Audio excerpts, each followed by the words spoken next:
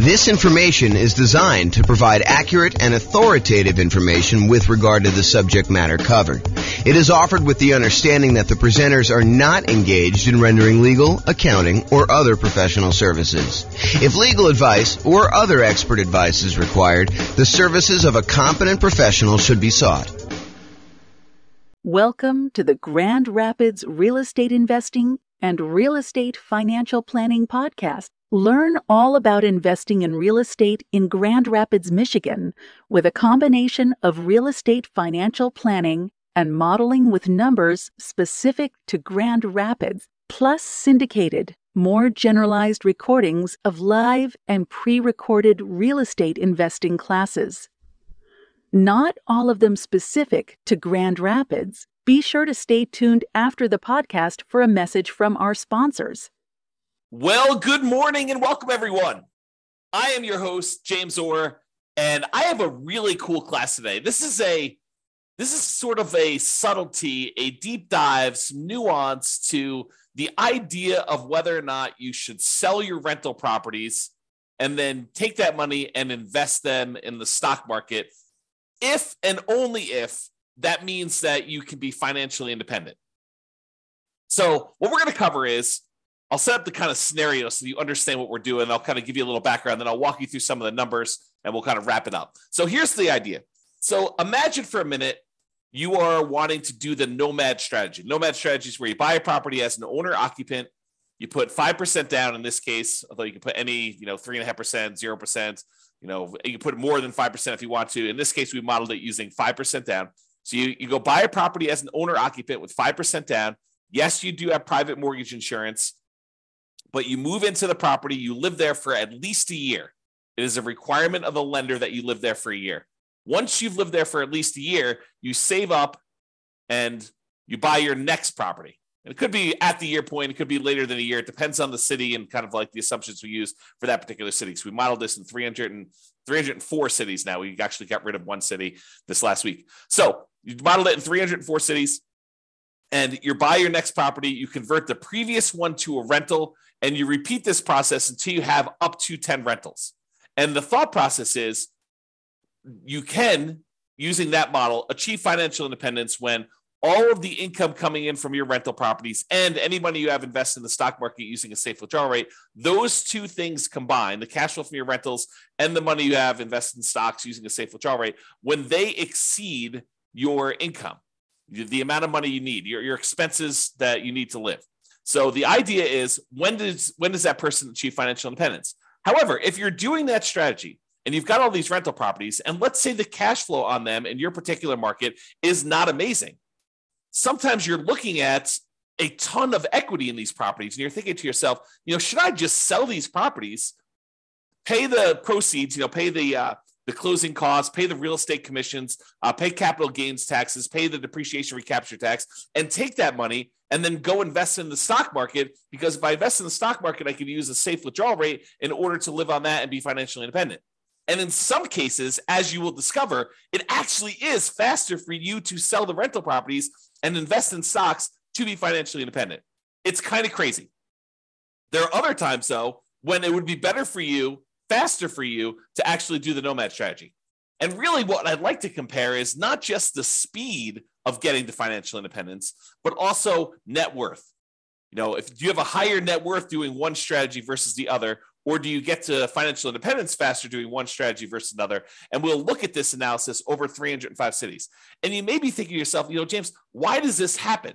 And part of the reason this happens is this concept of return on equity. And I covered this in the class last week. I think the class I taught last week where I covered this was called Accessing Property or Accessing Equity in Properties.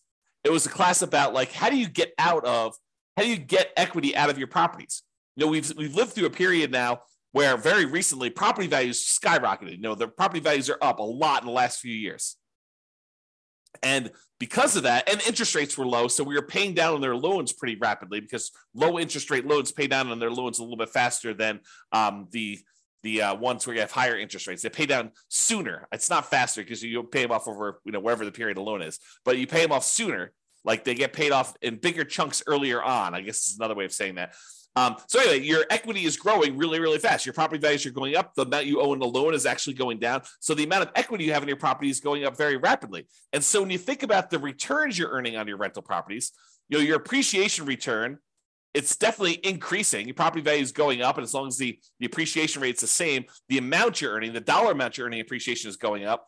But when you think about the return you're earning on the equity you have in your property, then that is actually going down over time.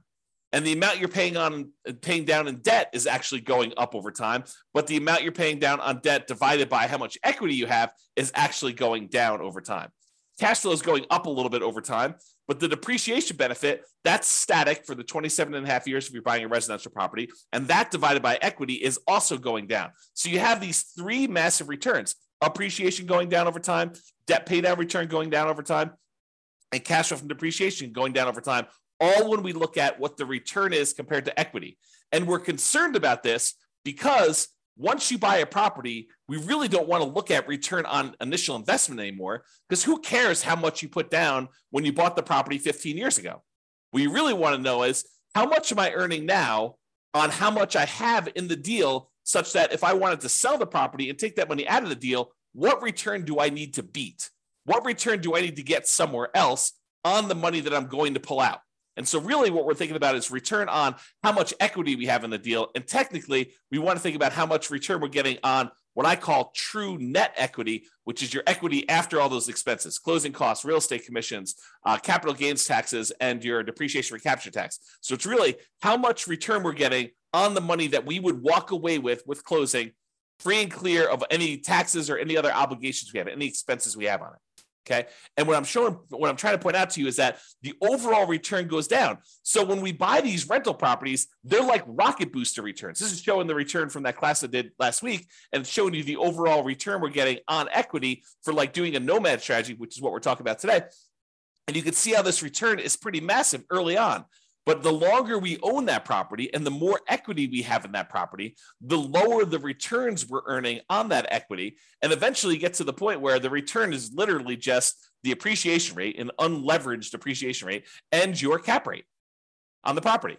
Now, if you're in a market where your cash flow isn't that great, it may make sense to take advantage of when your property's got these awesome returns early on and to sell them and then move that money over to the stock market so that you can get a return on the safe withdrawal rate. Maybe you have a better kind of like the amount that counts towards your financial independence. In this case, the amount you have invested in the stock market times your safe withdrawal rate is actually contributing more than the cash flow part of your return is on the amount of equity you have. Maybe you have a massive amount of equity in your property, but cash flow isn't that great. And so in markets like that, those are ones where we would actually see it be faster for you to go ahead and sell your properties, pay all the expenses on them, and then invest that money in the stock market.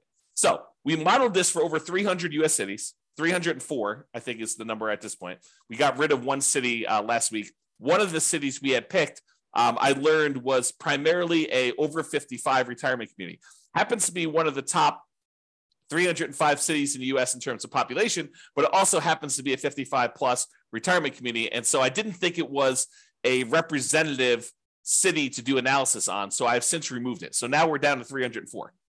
Okay. So in this case, we're comparing in both the scenarios, both the cases we're comparing, you are doing the nomad strategy. You're buying a property, you're moving in, you're living there for at least a year until you save up for a down payment. Then you're buying another property, converting the previous one to a rental, and you're repeating this property until you buy up to 10 rentals. In some cases, you don't get to 10. You're able to reach financial independence before you get to 10. In other cases, you're buying 10, almost in 10 years. Okay. So you're doing that. You're putting 5% down and you're doing that. Okay. Now, in one of the scenarios, you are not ever selling any properties. You're just always keeping your properties. You're never selling any of them. That's what we're calling the baseline nomad model. However, in the other strategy, we're saying, look, you're going to do the nomad strategy exactly as the other one was doing it. However, each month, we're going to do some calculations. We're going to calculate, hey, look, if I went and sold my properties and I paid closing costs, if I paid real estate commissions, if I paid capital gains taxes on the gains I've had since I've owned the property, and I pay back depreciation, with a depreciation recapture tax, all 4 expenses you have when you sell a property, and the net proceeds of that if I could take the net proceeds and invest them in the stock market and then use 4% safe withdrawal rate times the money I now have in the stock market, if that means that I have triggered financial independence, then go ahead and sell the properties, stop buying any more properties at all, because we've reached our goal of financial independence and we're done. And then I'm going to compare those two strategies, baseline Nomad, where you're not ever selling any properties, to this one where if you actually can be financially independent, then do it. That's what we're talking about here. And you can see the analysis if you want to go drill into the charts and kind of see what's going on, or go look at your individual city and see how your own individual lots of tongue twister, individual city has performed. You can go to this URL on the screen and actually see it. Okay. Now, I've already covered what financial independence. I've covered this in previous classes. I'll do a really brief one here. Really, we're saying you're financially independent when the net positive cash flow from your rental properties is after all your expenses, your principal, vacancy, principal, interest, taxes, PMI, insurance, maintenance, management, all those expenses come out. The net positive cash flow from that counts towards you being financially independent. Any invested assets you have times your safe withdrawal rate. So any money you have in the stock market or bonds, or any loans you've made as a lender, if you want to be a hard money lender or something like that, all of that money, that big pile of money times a yearly safe withdrawal rate would count. So the 4% of whatever that dollar amount is. If you had $1 million invested in stocks and bonds and loans out there as a hard money lender, then it'd be about $40,000 a year would count towards you being financially independent. Plus all three passive income types, Social Security, annuities, and pensions, which we're not modeling in this particular scenario. So we're really focused in on cash flow plus any safe withdrawal rate times, the amount you have invested. So those are really the sorts of financial independence. When those exceed your living expenses, that's when you're financially independent in our modeling. All right, so let's talk about our assumptions. Man, I've got like a slow tongue today where I'm like being tied up with all my words. Maybe I should slow down. Maybe that's what's going on here. All right, assumptions. So each city's modeling uses their median home prices and estimated rents on those properties. We did not apply any of the 88 strategies we have to improve cash flow. So this is not like an optimized strategy where, you go into that market or you live in that market and you're like thinking, there's no way I can achieve what he told me because there's no way I can find those types of deals. No, we basically took off the shelf properties, median home prices, and the estimated rents you can get on those. And that's what we use. It should not be hard for you to mimic our results. Okay. In fact, you could really improve on our results. Further, with our assumptions. So the job income does vary based on the city so that they can afford a property in their market. I didn't want to say, if everyone makes $5,000 a month and someone in California could never buy a home in that marketplace. So I say, hey, look, your job income is in line with whatever the price of houses are there so that you can qualify for an owner-occupant property. In cities where they have a higher income, they then need more passive income, investment income, and or rental income to be considered financially independent.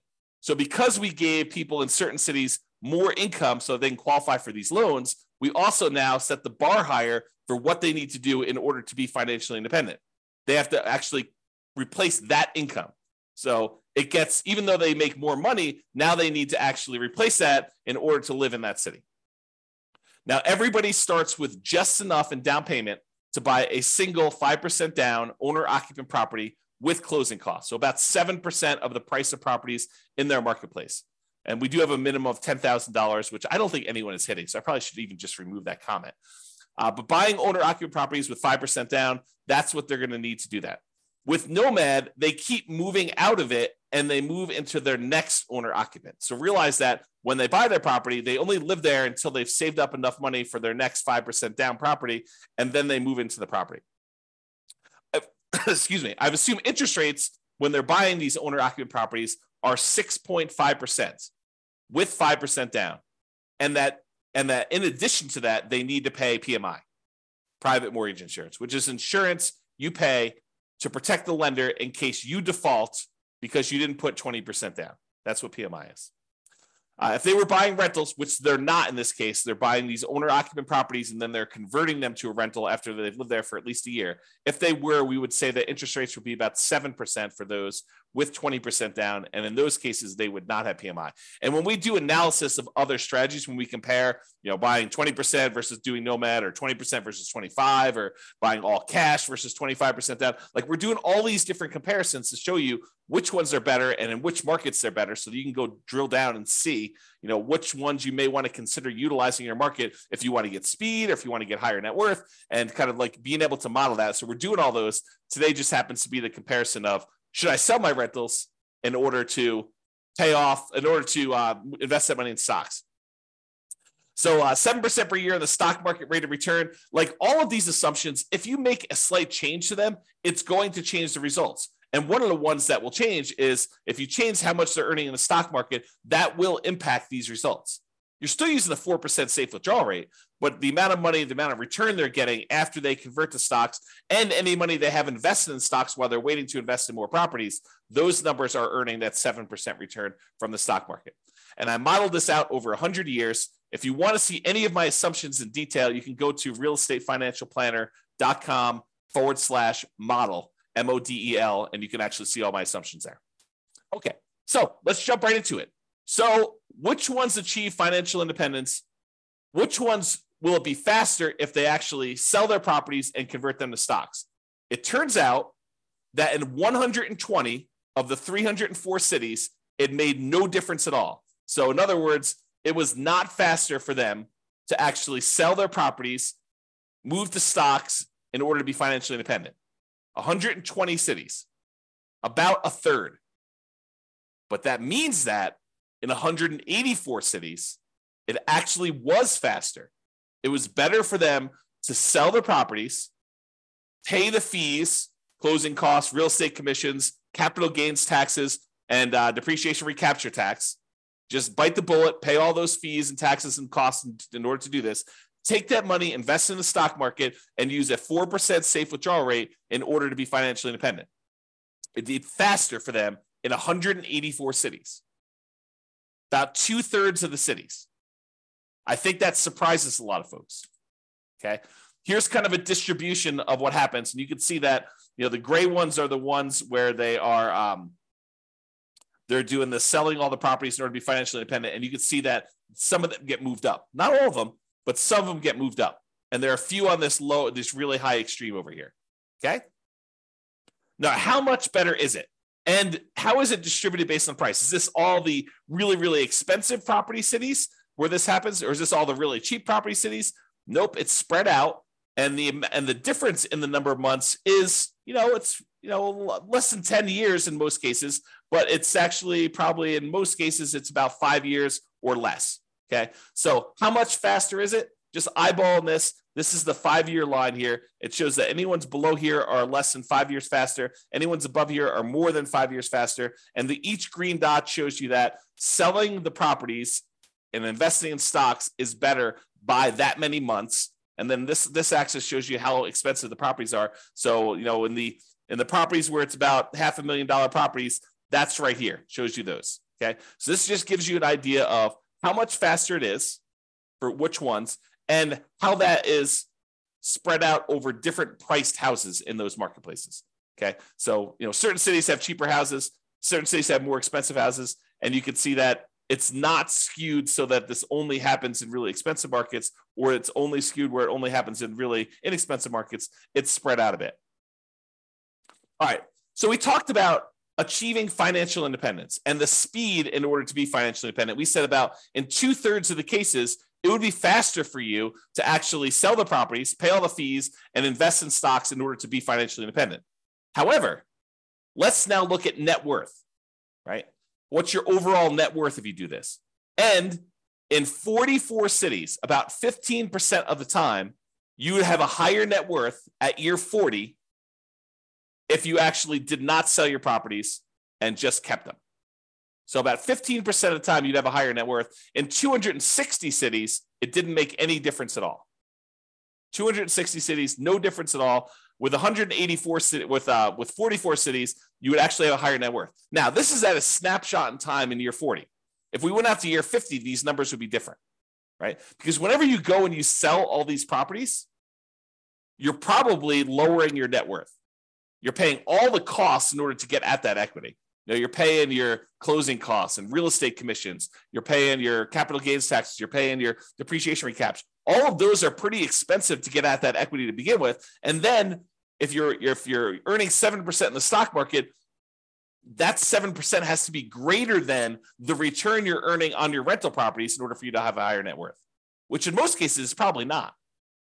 Okay. So this is a snapshot in time showing you that in 44 cities at year 40, it would be better for you to keep the properties. And it shows you the distribution for those. And it tends to be the ones on the lower end of the price point is where that happens. Okay. That just happens to be where it is. All right. So let's take a look at some of the summary stuff. So when you look at it, and I have average and I have median here. So on average, selling the properties, if it means you're able to be financially independent, speeds up your time to financial independence on average about 21.6 months, a little less than 2 years. So it's a little less than 2 years faster to do that. Now, that's not a huge difference. It's 4% better when you sell your properties, okay? If you want to think of it that way. That's on average. If we look at the median, the middlemost number, it's just over a year. It's a year and 3 months, 15 months. And that's 2.9% better or faster to have done that, okay? As far as net worth goes, when you do the Nomad strategy and you don't sell any properties, your net worth on average is $11.168 million. So $11.1 million in year 40. When you sell all the properties, your net worth on average is $10.8 million, a difference of about $329,000.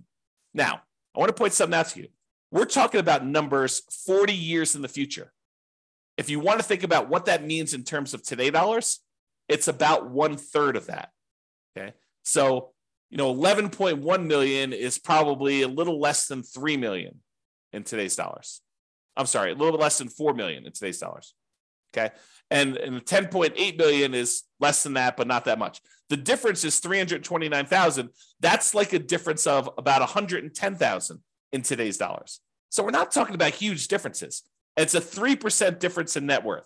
So again, not huge when you do that. Now let's talk a little bit about risk. Oh, by the way, that was average. The median net worth difference is 8.1 million versus 7.6, or a difference of 477,000. In today's dollars, that's like, $150,000 or so. It's 5.9% better for you to have done the regular Nomad, not paid those expenses. But you're trading a little bit of net worth in order to be able to be financially independent earlier, faster. Okay. And what we're not talking about is we're not talking about the idea that you may be able to, in some cases, still stop working when you haven't technically achieved financial independence, knowing that you could convert it to the stock market at any time, but you could sort of almost coast in. I'll have to do a whole class on that later. But the idea is that sometimes, even when you're not quite at financial independence, you can stop, use some money to kind of bridge the gap to get there. Okay. Imagine for a minute, you're looking at your rental properties and you realize that, a whole bunch of properties are going to pay off a year from now, but you have more than enough cash set aside to get you to that year point. And at the year point, when your properties get all paid off, your cash flows are going to increase massively and you'll be financially independent at that 1 year point, a year from now when you pay off the properties. But let's say your living expenses are $10,000 a month and you've got $500,000 in cash somewhere. Could you go spend $120,000 from your cash, stop working a year early, knowing that a year from now when the properties are paid off and your rentals are going to provide more than enough cash flow in order to support you at that point, could you go and do that? Sure. If you have $500,000, you could probably do it 2 years early, right? And so we're not talking about that as a strategy, which is probably a whole separate class. All right, let's talk about risk. When we look at risk, really the baseline Nomad is going to be a little bit less risky when you're looking at things until you get to the point where you sell off the properties and then you get rid of a bunch of debt, and that becomes less risky for you to have sold off the rental properties at that point. So if you think about it this way, one of the ways we measure risk is a whole bunch of measures related to debt, like your debt to income or your debt to your net worth or your debt to your liquidity or debt to your account balance is another way of saying that, or how many months of reserves you have based on how many rental properties you need to kind of like have reserves for. And so you can see when you sell off all your rentals that you de-risk your portfolio.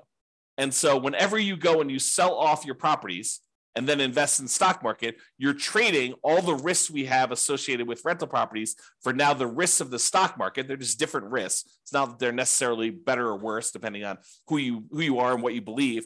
But when you actually get rid of a lot of leverage, that does de-risk your portfolio because you're unleveraged. Okay. So selling off rental properties tends to de-risk you, except when we look at your total rent resiliency and your total price resiliency, which are a little bit better in the regular baseline scenario. All right. So you could apply all of the 88 strategies that we have to improve cash flow to improve on these numbers. We're basically using median price properties and what rent might be on those in each market. You should be able to choose better and do better if you were deciding to do this yourself. And I do model some of those improvements in the modeling thing. You can go see me, do like, what if you can get 10% better rents, or what if you buy a property at a 5% discount or 10% discount? We look at those and see the impact of doing that versus doing the kind of like baseline scenarios we've got. If you go to the realestatefinancialplanner.com/model, you can see all those for your city. I did it for all 304 cities. Okay. Now, realize I am not an expert at your market. If you go look at the numbers and you're like, hey, James, these numbers are not what I'm seeing in the marketplace, and you're an expert at your market, please do reach out because I want to improve the numbers. And I don't know your market, right? Like I live in Northern Colorado. I don't know your market specifically, but we're doing analysis on all these based on, the numbers that I could see. So if you come to me and say, look, we need to change this. Prices are actually about 10% less and rents are, about 5% more. And you tell me that anyone can achieve that. It's not like, a killer deal that only you can find and that there's only one of them every 6 months. We want to find something that not the best case, but what any real estate investor could go and expect to achieve in your marketplace. So if you come to me, we can rerun all the numbers and do that. And then we'll update all these charts and stuff.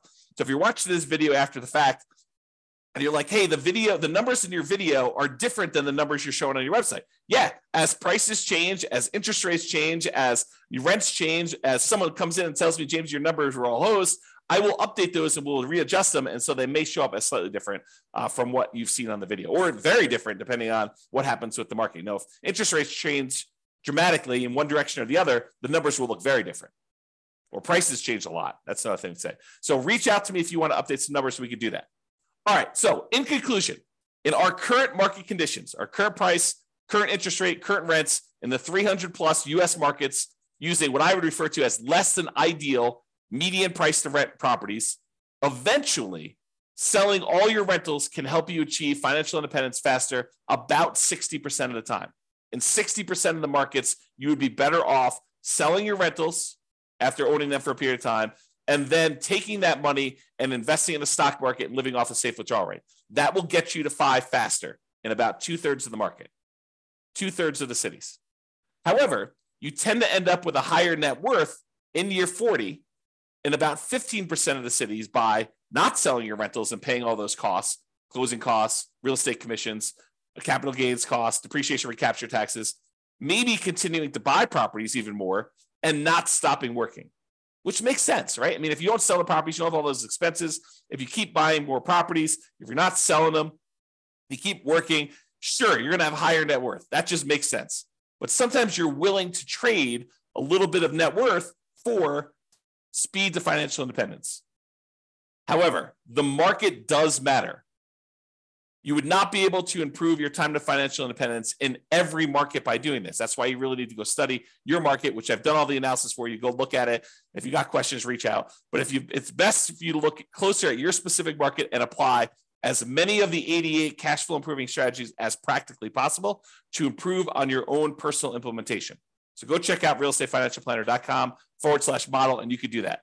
This has been James Orr. I hope you like these classes. I like going into this detail where we could show you the impact of changing your strategy and how doing one little thing differently or having one little tweak in how you implement your plan can have massive impact on things, and how it's much better in some markets. And it's not always universally true, which is why there's a lot of arguments in these online discussion forums and amongst people where they say, hey, it's always better to put 20% down. It's always better to put 25% down. It's always better to not pay off your rentals. It's always better to pay off your rentals.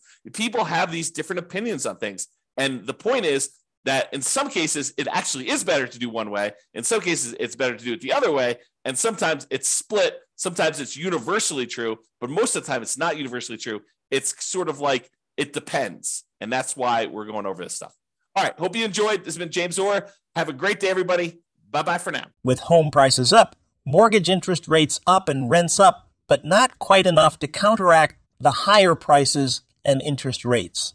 Cash flow on rental properties in Grand Rapids is harder than ever. Book a call with the Real Estate Financial Planner to apply our proprietary 88 strategies to improve cash flow on your rentals. See the show notes for a link to schedule your call and improve your cash flow today. If you're a real estate agent, lender, or professional in Grand Rapids that wants to help our real estate investor listeners, consider reaching out to learn about collaboration opportunities with this podcast. We'd love to add more value to our listeners by having you assist our investors buy, sell, and finance their real estate investments. See the show notes to schedule a call to discuss collaboration opportunities